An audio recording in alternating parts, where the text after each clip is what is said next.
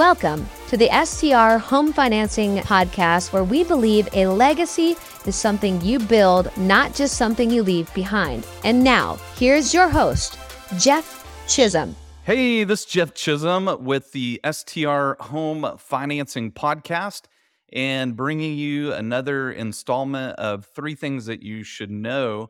And am very excited to bring on Brandon Thompson. A lot of people that I interview are newer to the real estate investing industry. Brandon goes against that. He's been doing it for a while. He's an old timer. He's got some experience in not just short-term rental, but development, flipping, and he'll share a little bit more about that. But welcome to the show, Brandon. Good to have you. Yeah, thank you, Jeff. Pleasure to be here. Good. Well, we'll jump into it. We're going to keep with our format of a micro podcast, hopefully about 10 minutes or less. So to start with, tell us a little bit about who you are, what makes you a human, what you've done in real estate investing, and then what you're doing, kind of plans for the future, what you have in the works, and yeah, go for it. Yeah. Brandon Thompson, live in the metropolitan Atlanta area here in Georgia.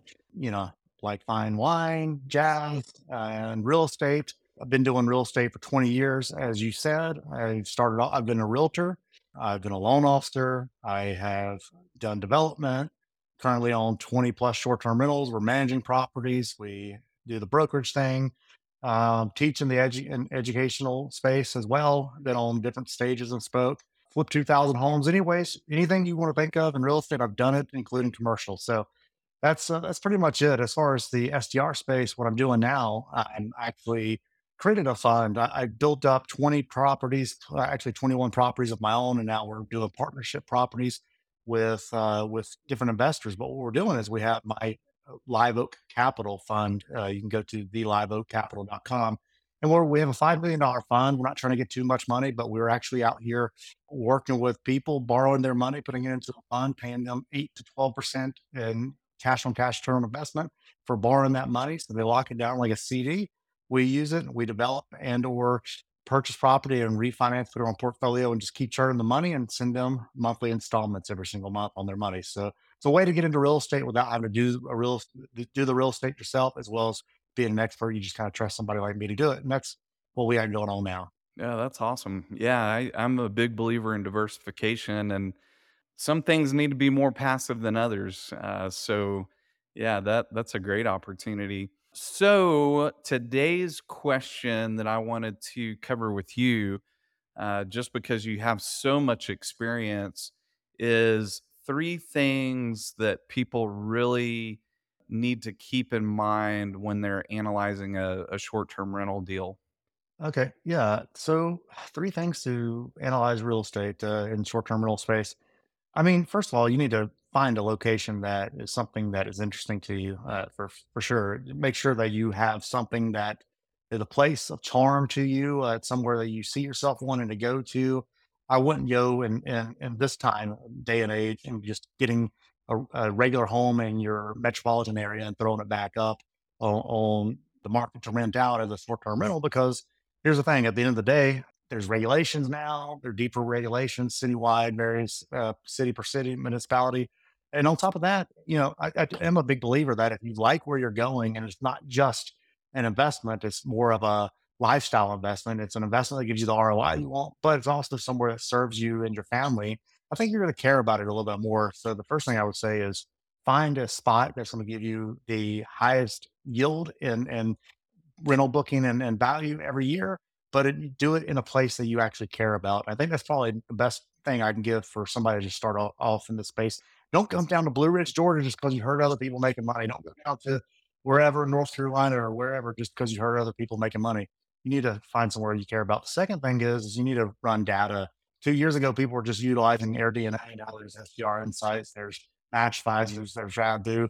I would kind of cross analyze everything and put your numbers together and make sure you've got an A, B, and C backup plan. I would also recommend, if you're doing smaller homes, to make sure that they would perform as a long-term rental just in case changes in the economy happened and or changes in the municipality kind of puts you out of business, you want to make sure that there's a backup plan, especially in an uncertain time like in 2023 with the economy now. Make sure that the backup plan is there.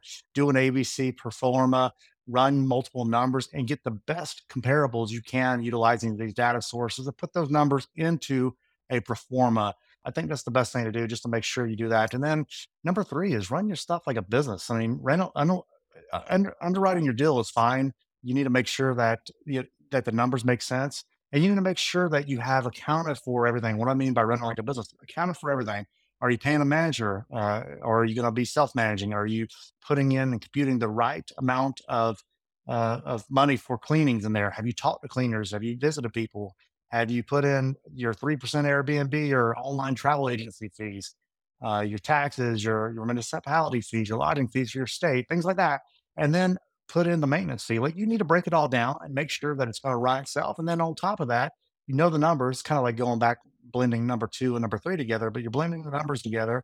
And then you run it like a business. Like, I've made cuts this year. It's a little bit of a downturn in our earnings. So I had to lay off my manager who ran stuff for me for 2 years, my friend Chris. And we were having to bring in virtual assistants because we were hurting and we weren't making as much money. So now we've always running things like a business, and we are not emotionally tied to it. Now we're back on top and we're making things happen again.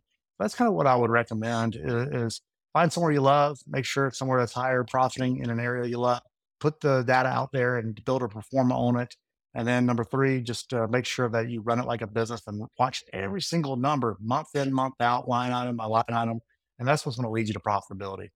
No, I love those. And I tell people all the time, yeah, pick a place that you love because more than likely there's other people just like you. It's not going to be unique to you that you like that place. There's other families that are going to be love it, that are going to love it. And I love that idea of not just looking at one source of data. Use multiple sources when you're looking at those numbers because one platform may have stronger data access than others. So that's great. And then, yeah, third, the devil's in the details. If you don't know the details, that bank account, you don't want the bank account to show you that you're faltering somewhere. So that's awesome. Brandon, what are three ways that people can connect with you? Because one thing that's been consistent on this podcast is there's different lanes in this business from legal to insurance to accounting. But then there's all those other things that there's people that have gone out there, figured it out the hard way. They've been successful. But to align yourself with people that can help you. So, what are three ways that people can connect with you, Brandon? Yeah. Well, first of all, if you're an accredited investor and you don't want to do the heavy lifting of real estate, but you want to get paid a nice yield and potentially a double digit yield on your money, and have all the tax benefits and passive income and et cetera, go to theliveoakcapital.com. Again, theliveoakcapital.com. Of course, you guys can find me at Brandon G. Thompson on Instagram. And I'm building up quite a following on Facebook. I think they've changed something as of the last couple of months. You can blend your personal profile with your business profile, and now people can follow you like they do on Instagram. So I'm actually utilizing Facebook more because I get a lot more connections and comments. So would not be a bad thing to follow me and see what we're doing here in Georgia and in the Southeast on my Facebook page. Just look for me, Brandon Thompson. And I'm in Blue Ridge or Atlanta, whatever the city says over there. I think it says Atlanta or something like that. So that's how you'll find me on Facebook. Oh, that's awesome. That's awesome. And I know you throw a lot of great information out there. And one thing that's consistent about the people that I come in contact with, they're consumers of information. And when we can gather enough of that, it puts us in a position to take action. And at the end of the day, you can consume as much as you want to, but you want to put yourself in that position to take measurable action or you'll never achieve anything. So appreciate you being on the show, Brandon. Until next time.